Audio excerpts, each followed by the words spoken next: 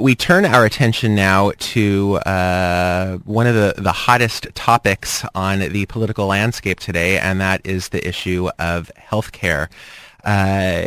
Californians are in dire need of health care, as is the rest of the country. Why don't we have health care? What are the impediments to single-payer health care for all? And what is this mindset that suggests that health care is a privilege and not a right?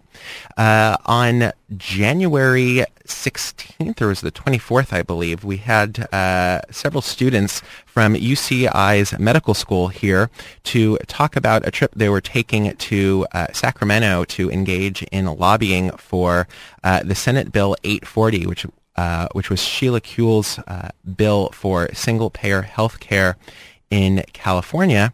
And the three students, it seems strange referring to you all as students, but as we're a room of adults here, but the students have returned, and they're going to tell us about the status of their lobbying efforts and Senate Bill 840. We've got Farah,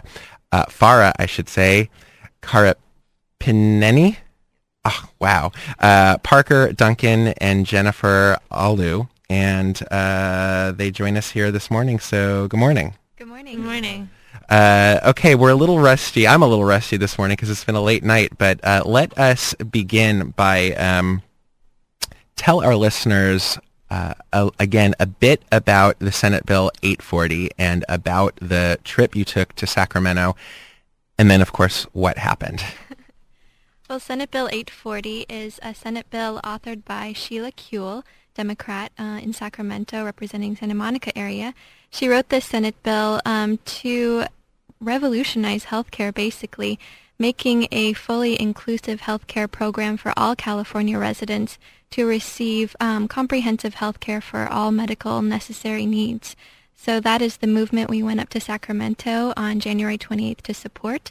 There were about 400 of us rallying on the Capitol steps, attending a training to get educated on the issue so then we could go to our assembly people and senators to then talk to them about lobbying for the bill, supporting the bill. And it was very successful. We have 4 new co-authors after this visit, two new yes votes, and tons of support, so it was very successful. Okay, we're deciding who's going to speak next. You gotta love community radio. Indeed. And a couple of points to add on to that. It was absolutely a fabulous event. One of the key things we found, and this is our 3rd year we've done this, Jarrett, one of the key benefits that's come out of this is a catalyzing of political activism, essentially. People come there, most of them coming because they understand this bill, they believe in it inherently. We're all healthcare professionals, not just medical students, but a broad-based coalition of medical health student professionals. We understand this issue, and this is what we want. But more than that, this day catalyzes this great interest and belief in our power and the ability to make systemic change. And we now have 350 new people who are dedicated and understand and know that they can be part of the political process of change. And that was an extremely powerful moment and feeling to capture up there in Sacramento. Yeah, just to add to that, I think that that like when people were asking about whether what we did had an effect or not, yes, we had new co-authors and new yes votes, but we also had new students who were convinced by their visit that SB 840 is the only answer, and I thought that was really important. On a personal level, that was, despite being pretty involved prior to my visit, that was what convinced me that SB 840 was the only answer. And I think we just need to keep the movement going so that the people who were introduced to lobbying and to this whole political involvement keep that energy going. Now, the bill did not pass. Is that correct? No, not that's exactly. Not Okay. The bill, and thank you for allowing us to clarify this, the bill is alive and well, and it is the only healthcare reform bill that is alive and well. So there was a Governor Nunez big deal, kind of backroom deal issue that also died, and coincidentally on that day, or not also, it died on that day. SB 840 passed the Senate last year. It's racing through the Assembly. It was going so quickly that the senator held it up, and it will be reintroduced in the Assembly, or not technically reintroduced. It'll be allowed to continue through the Assembly.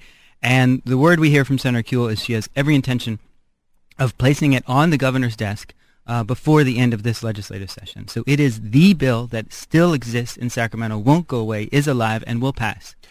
And I asked that for a reason, because one of the things that I found interesting about all of your responses is that your measure of grassroots success is not always the end result. It's, have you brought new people into a movement? Have you raised awareness? Have you received some more new votes? I mean, we just listened to a clip from the Vandenberg Air Force Base protest, and there were 150 people there, which in a state with, 32 million people or so forth, it might not seem like a lot, but the previous years I've been there, the numbers have been 25, 50, and 75.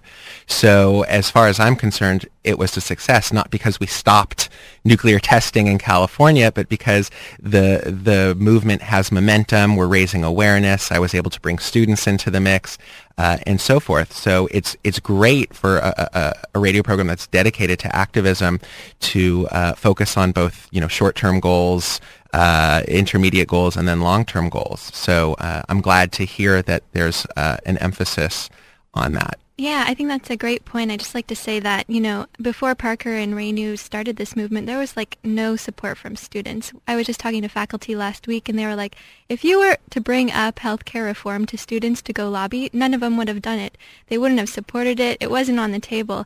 And since, 2006 when this started, we had 100, now 200, now almost 400, and such a great enthusiasm and movement to grow it even bigger, to start, local chapters, to expand the grassroots movement to include all medical students and physicians in the area. So I think that's an excellent point, and that's a main goal of what we're doing now.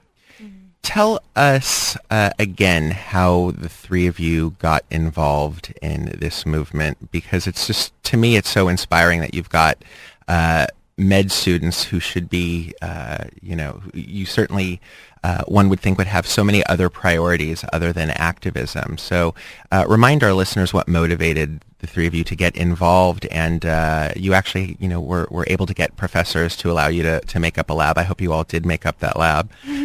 So how did you all get involved in this? Well, I'll start out on this one because although I don't look it, I've been the one that's been involved here the longest. This started 3 years ago when I was a first-year medical student. I went to a conference, a national conference of medical students called the American Medical Student Association, and it's the group of students who generally are concerned and interested in the social aspects and social issues, social justice issues of medicine. I met a small group there from UCSF, and they had just learned about this bill that had just been introduced. We started talking about it, got very excited, and essentially through that next year, this idea was born amongst a group of what we called AMSA leaders to start this. And we had our first lobby day in 2006, had no idea if anyone would even show up, if it would just be the group of 6 of us leaders standing there on the steps of the Capitol. And like Jen mentioned, there were 100 people. And from then it's just grown. And both Jen and Farah have been these incredible leaders on this campus. And in a way, Jarrett, that's the way that this movement has grown, that there have been these key people that just pick it up. One person amongst a sea is kind of the one or two people, and they pick it up and they kind of direct and educate and lead, and then many others follow along with that. Yeah, well, just to go with that, Jen was the one who actually catalyzed it in our class, and she basically organized all these lectures for us to go to learn more about health policy, and there was an interest, and basically she organized it, and that got a lot of people excited about Lobby Day, and that's how I got into it, was because there was a venue now this year for us to go and talk about issues that we were interested in, and for me, single payer was an interest, and knowing that the healthcare system was a major social issue drew me to it, so yeah, I got involved. I got involved with it. I have a long interest of being interested in social justice. Before college, I went kind of traveled the world to look at people starving and, these movements that just lifted themselves up. And I've always been very inspired by that. And now that I've intentionally decided to become a doctor and having an experience in the insurance industry and seeing how complicated and just insanely crazy it is, where the patient is the major loser, and also I think more and more the doctors, since they have to go through so many review committees and permissions basically to practice the kind of medicine that they were taught in medical school, that I couldn't accept that. So coming here, we went to a rally in Los Angeles the first weekend of medical school, and that just kind of, sparked. We got 30 people to go on to that, and I just realized, wow, people are really interested in this, so let's take that energy and build something. And Lobby Day was a great little funnel for that, and we'll continue to build it up. And kind of a final plug for Jennifer here. In addition to her innate brilliance, the way that she conducted education on this campus was in such an open atmosphere. She probably never said, you must think about SB 840, you must do Lobby Day. She brought in conservative speakers. They discussed the whole gamut of issues, and it was never about everybody's got to think about this SB 840. It was, let's look at this issue, and then this process naturally happens that most of us have come to, where you realize the SB 840 represents the type of design of a system that is the only option that we can have in this country. I want to remind listeners to tune to KUCI in Irvine, 88.9 FM, kuci.org on the internet. And we're speaking with Farah, Parker, and Jennifer, 3 UCI Med students who are lobbying for Senate Bill 840, that is the single-payer health care bill for Californians. As you're all talking, I'm looking for the actual numbers online, but United States typically ranks last among other industrialized nations with regard to preventable deaths. And I know that there was just recently a study that showed that indeed if the U.S. had performed as well as the top 3 countries out of the 19 industrialized countries in the study, there would be over 100,000 fewer deaths in the United States per year. The top performers were France, Japan, and Australia. That's got to be staggering for students who take an oath to do no harm and take an oath and dedicate their lives to trying to help people. So what is the difference between the United States and these other countries? Is it universal health care? Is that the difference? That's a huge question, but universal health care is a major component in that there's McDonald's in France, and there's all kinds of, people use drugs and people have bad behaviors all over the world. But one of the unique difference between the United States and any of the other countries to whom we're compared is that they implicitly know as a value that they need to provide health care for all their people. And that, in essence, is what SB 840 says for California and what our belief as healthcare professionals is about, that simply it is time that we redefine our value system and say, absolutely, no matter what, this has to be the preeminent value. We provide healthcare system for everyone. And then you can talk about the way you want to do that. And we happen to believe that the only way you can do that, and the way that is in line with something called the Institute of Medicine Guiding Principles, is this SB 840 in California, or there's also a national model. But to answer the full question, you can get lost in a quagmire of details all the time about, well, France does this and Britain does this. But a key one is healthcare. Yeah, not only that they cover all their people, but they cover all their people with quality health care. I think looking at the candidates now and what they're proposing in terms of universal health care, is the focus for some is to cover everybody.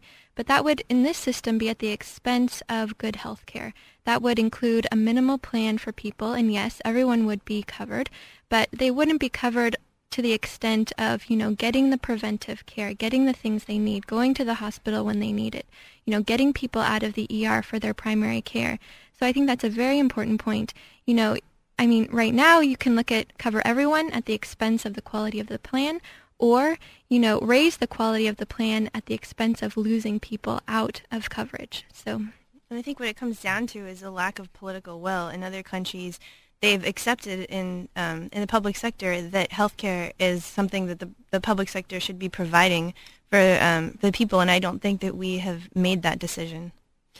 I want to read a news headline from February 18th and use that as a launching pad, perhaps to make a distinction or a clarification for the listeners between universal and single payer. And I know that was a big topic for last time, and then we'll take a break and maybe look specifically at some of the lobbying efforts and the different plans. But this is from February 18th, and it talks about in California, which is where we are, the health insurance giant Blue Cross was coming under criticism for trying to enlist physicians in denying patients medical care. The Los Angeles Times reported that Blue Cross sent doctors copies of health insurance applications filled out by new patients. The doctors were then asked to immediately notify Blue Cross if the applications omitted any pre-existing conditions that could be used to deny the patient's coverage. Of course, Blue Cross is California's largest for-profit health insurer. Observers said the letters could provide conflicts for doctors who rely on Blue Cross for most of their income. The article quotes Anthony Wright of Health Access California, who said, quote, "They are playing a game of gotcha, where they're trying to use their doctors against their patients' health interests." That's about as ugly as it gets. And that from the Los Angeles Times, posted on democracynow.org. Your responses? Yeah, I don't think that's to be unexpected. When this system was put in place after Nixon, it's about money. It's not about patients. And their main interest is in getting as much money for their shareholders as they can. If this means going to the doctors and asking them for information so they can rescind their plans so that they can put more money into their system, they'll do it. This is not a plan about, patients' rights and patients' care and doctors treating their patients. It's completely the opposite. So it's disgusting, yes, but in their rules of the game, it's completely expected. And the simple way we sum that up is say that when you have profit as a motive, you can't ever expect to have health as an outcome. Or in other words, in this case, they are inversely related. So the more profit you want, the less care you can possibly provide. And that is the fundamental flaw of private health insurance and the system that we have in this country right now. So then what is the difference, before we go to a break, what is the difference for listeners between single payer, which is what the three of you are advocating, and simply universal? Because when one hears single payer and universal, from a political framing perspective, the word payer is a little freakish, and it could be off-putting, whereas universal, it's, we're all one big happy family and singing Kumbaya and we're being taken care of. So let's be sure that listeners understand the key distinction. Yes, the users right now of the term universal coverage are singing Kumbaya, but taking you for a ride. But to focus on SB 840, I'm going to apparently make this even more complicated. SB 840 is way more than just single payer. SB 840, in fact, finally designs a healthcare system for the state of California. We do not have a healthcare system in the state of California. You have this massive hodgepodge of just a mess. And the mechanism of financing that is something called single payer. That's essentially putting all the money that we collect into one checking account, and then that checking account pays all the bills. Versus the term now for universal coverage is one that really refers to, let's give everybody a plastic card, something to carry in their wallet, because we're going to require it, and we might even threaten to penalize them with money or maybe even jail time, a la Massachusetts. But that card doesn't guarantee you any kind of care. So that's a key distinction. SB 840 designs a health care system. And the other talk now about universal coverage is really what I call a shell or just a paper game to make politicians look good that we've gotten everybody a piece of paper, but it's about cover your something else and not about health care. Well, we will. Did you want to add to?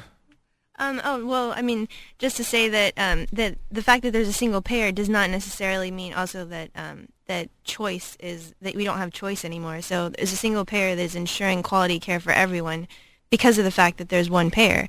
but the providers that you're able to choose are still in place. So when people say universal coverage, they start to think that they'll be mandated to a certain doctor, but that's not the case. It's just that there will be one payer.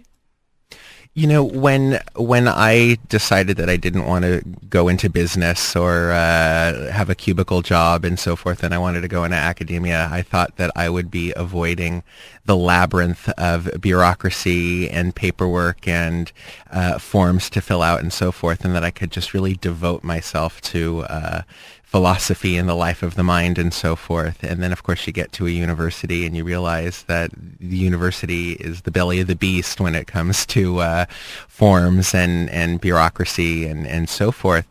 It would seem that for people who want to go into medicine because they want to help, and the three of you certainly strike me as incredibly altruistic and genuine in your concern. And then I don't know if you've got peers who talk about this, but it would seem that the further along in med school you get, the more you realize that you're really going to be spending just as much time filling out forms and dealing with, you know, insurance and deductibles and so forth.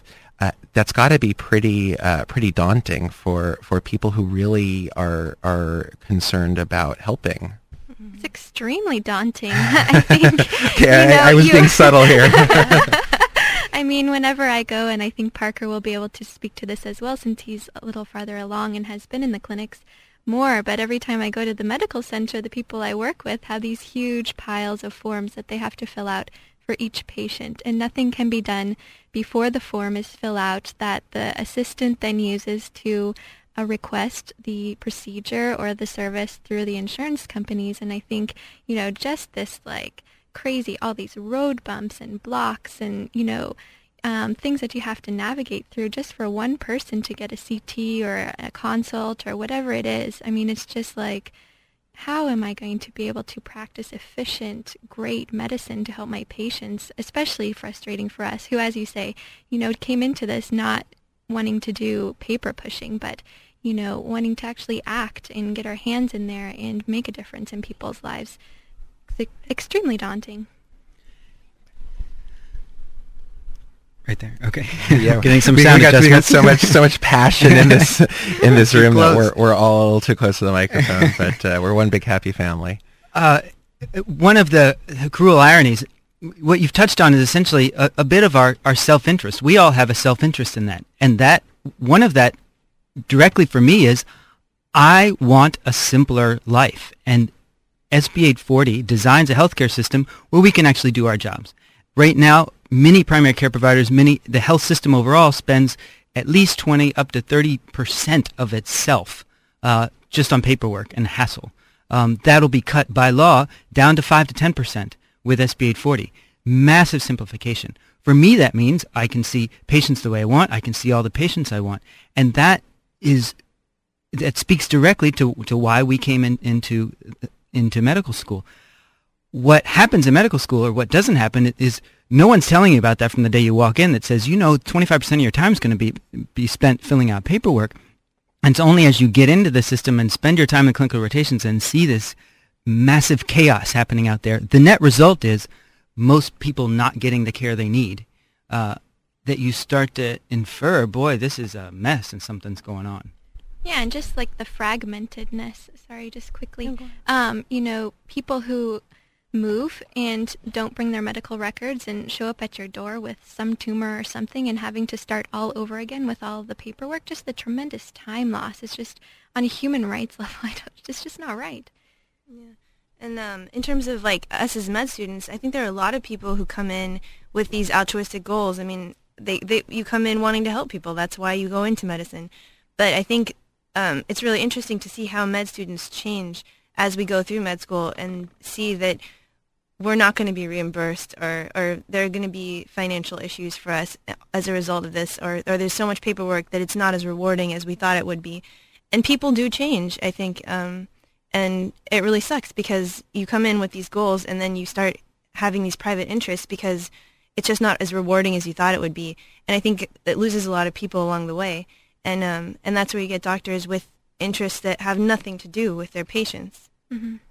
Let us take a quick musical break. We'll come back and look at, we'll get maybe a primer on Lobbying 101 and kind of take a look at how the issue of healthcare is being framed in the ongoing debates, if we could call it that. So this is KUCI's Justice or Just Us. We're taking a look at single-payer healthcare for all here in California, and we'll be back after this musical break. Stick around. And we're back, some Barrington Levy here on Justice or Just Us. We should just leave the microphones on during the songs because I think some of our conversations off air are just as fun as on air. But we were talking a bit about the presidential debates, or just the whole primary season, and NAFTA seems to have become a central issue. You've got McCain criticizing Obama and Clinton for wanting to renegotiate conditions of NAFTA. Whether we could take him seriously about that or not has also been called into question. But you have McCain suggesting that we can't bow out of an agreement we made with Canada or Mexico, and you've got Hillary and Barack talking about the loss of manufacturing jobs. And then they separately talk about health care. And yet one of the things that I find so interesting is that shouldn't the discussion of NAFTA and globalization be one and the same with the discussion of health care? Because when jobs move overseas, the loss of manufacturing jobs also means the loss of health care and the loss of that safety net. So maybe we could talk about that a bit and put NAFTA in the context of healthcare and put healthcare in the context of NAFTA. Excellent. That's an excellent question, Jarrett. You've hit on essentially one of the two fundamental flaws that we talk about in our current system. The first one is what we talked about kind of before the break, having to do with that the motive of our financing of healthcare is profit-based. And that's when you want to make a profit, you're not going to have health. But the second one you've touched on is, again, unique in our country. We're unique in the world, and that is our connection, our perverse connection to employer-based health insurance. It's a long and fascinating story how that began. It has to do with Kaiser in California. But the fact is it's unreplicated in the rest of the world, and there is no rational reason to have that. And what SB 840 does is separate that, so that's no longer a concern, so that people don't have to live in fear of either leaving a job or staying with a job they don't like. And there's really pretty decent research right now that estimates that we are losing productivity, the potential productivity that we're losing in the country because of this phenomenon called job lock. If we were to have this universal care system that we talk about, the increased economic gain from that of increased productivity would be enough in itself to pay for universal care for everyone. The thing to me is just so interesting. I mean, when people feel alienated or depressed or whatever, people are slaves to their jobs, often simply because of the health care or the retirement benefits. And it's just so interesting. There are rankings not only of health care, but which nation has the happiest citizenry and so forth. And of course, the United States never comes up on top. And it's just so interesting that, employer-based healthcare, it's just not something that makes logical sense. I want to make sure we have time to talk about actual lobbying. And I understand that, so you've been able to meet one-on-one, or at least in groups, with some of the California legislators. I have been doing some lobbying myself for the Cal State university system, and it can be quite an interesting experience. So I think our listeners are certainly receptive to single-payer health care, and I think that everyone in this room certainly sees the logic of it. What happens when you're in the belly of the beast in Sacramento and you have to face our representatives? How do they respond? What's a typical scenario? Well, in my case, this was the third time I was lobbying, and this time we went in to talk about SB 840. The analyst that we spoke with was, his boss was a Republican, and the very first thing he said was, "There's no way that you're going to change our minds on this." And we basically just sat there and we didn't really know how to proceed. It seemed like it was going to be a very short visit, but then after a while we sort of recovered and decided to just have a conversation and to see where these people were coming from. This was the opposition. Somebody has to meet with the opposition. Not everybody's going to meet with those two people who are going to change their minds or the people who were co-authors already. So it was, to me, it was a positive visit because even though he said there's no way, we came away with a new understanding, and we were able to find some common ground. Like Parker said, you have to find some common ground in the beginning. And even though he said that healthcare to him is not a right, he said that was a fundamental difference. But he did agree that healthcare is a major problem, and the fact that not enough people in California have it is a major issue that needs to be addressed. So I thought that was a positive thing to work from. So what did you say when he said or she said you're never going to change our minds? I mean, you're like, okay, well, we still have another 29 minutes in our half-hour session. I mean, I ran into something, very similar where the person pretty much said, I agreed to meet with you, but it ain't going to happen. And I, commented on the painting behind him on the wall. So, I mean, how did you proceed? I mean, because I think a lot of listeners of this program do have to do some lobbying, and it would be good to know, what did you do?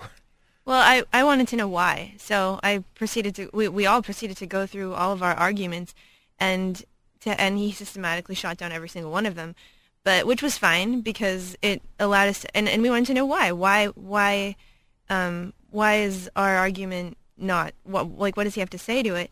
And what I realized from that is that he was working within a box that he defined for himself based on political realities versus just plain reality. And we were coming from the point of view that there's a problem and we need a solution. And we have a solution, which is SB 840. And for him, that just wouldn't work because even if it was possible, even if it was feasible to use it to ensure all Californians, it wouldn't fly in this political reality. And realizing that was the major barrier, as opposed to any technical problem with the bill, was pretty powerful. I want to just put a little structure around this when you talk about the struggle for getting your point across and sticking to that. This is a plug for the training that we had actually before our lobby day. So in preparation for all this, never mind the months of on-campus training and talks and stuff, but the day before we had a whole 6-hour training. Over 250 people were there for that. And the focus at the end of that was how to basically stick to your point. And we taught a skill that we call message in a box. And in fact, we're using it here on the radio today, and we all have our themes, and we each have 4 kind of themes that we've been talking from. Hopefully some of you have noticed some of them. And we literally, and many people made their box before they went in their visit and either had it in their pocket or put it in their head, and that helps you kind of keep coming back to themes that you want to reinforce. So then can we explore some of those? What are some tips for listeners who are concerned about SB 840? I was going to say 240. SB 840, or everyone knows it as the Kuehl bill. How should we frame the discussion? How should we, whether we're approaching a representative or a Republican or a Democrat? I mean, I have confronted Democrats that I thought would be sympathetic to certain issues, and they haven't. How do we begin by talking about single-payer healthcare? Well, Jared, that's a question that's probably occupied most of my mind for the last couple of years, and in fact is so occupies my mind I find it difficult to actually study other things sometimes. And so my thinking on this continuously changes. That said, for me, the overarching premise now is to say, absolutely, it's time that we redefine our values and have a healthcare system for everyone. And that speaks a lot to the social good and the justice issue. I believe that captures most people. 60 to 70% is my guess, 2/3. For others, however, you can then say, even if that's not your belief, the system right now, you are getting, in essence, so screwed by the system right now that you would benefit. 99% of you would benefit from a system that covers for everyone, because we're doing it so inefficiently right now. And there's plenty of numbers to show that. And there's some people who wouldn't benefit, but the vast majority still would. And that's the kind of premise from which I think about this right now. Another powerful thing in our system right now is that anybody is at risk. If you lose your job, which could happen to anybody, you can lose your coverage. And so anybody can find themselves in the situation, not just the lowest of the low. It's pretty much anybody. And healthcare costs are so high right now that if you are struck with a debilitating disease that requires a lot of money or hospitalization, any one of us could really find ourselves in that situation. So it's really kind of becoming an equalizing thing. Right, and just kind of go back to the business aspect of it. I find this, a good point to bring up as well, that healthcare for businesses is just such a huge hit for everybody.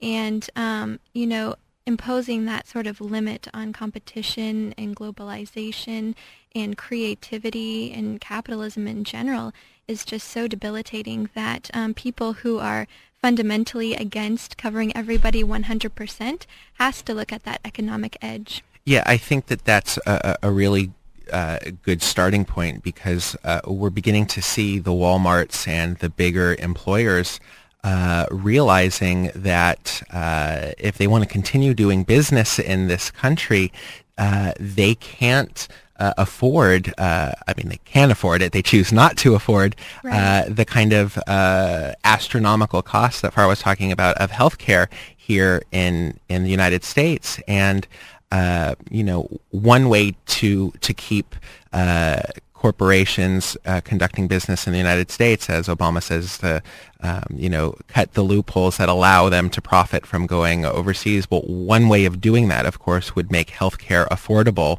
because as it is now, it is an employer-based healthcare system, and it's only a matter of time before the Republicans or the business-minded amongst us recognize that it is in their financial interest to cut the costs by cutting out all the middlemen and having a single payer system. I mean, I think that's I hate talking about medicine by appealing to the bottom line, but it seems like if you want to debate someone who is so opposed to you, sometimes you have to do it on their terms. Absolutely. You have to look at that.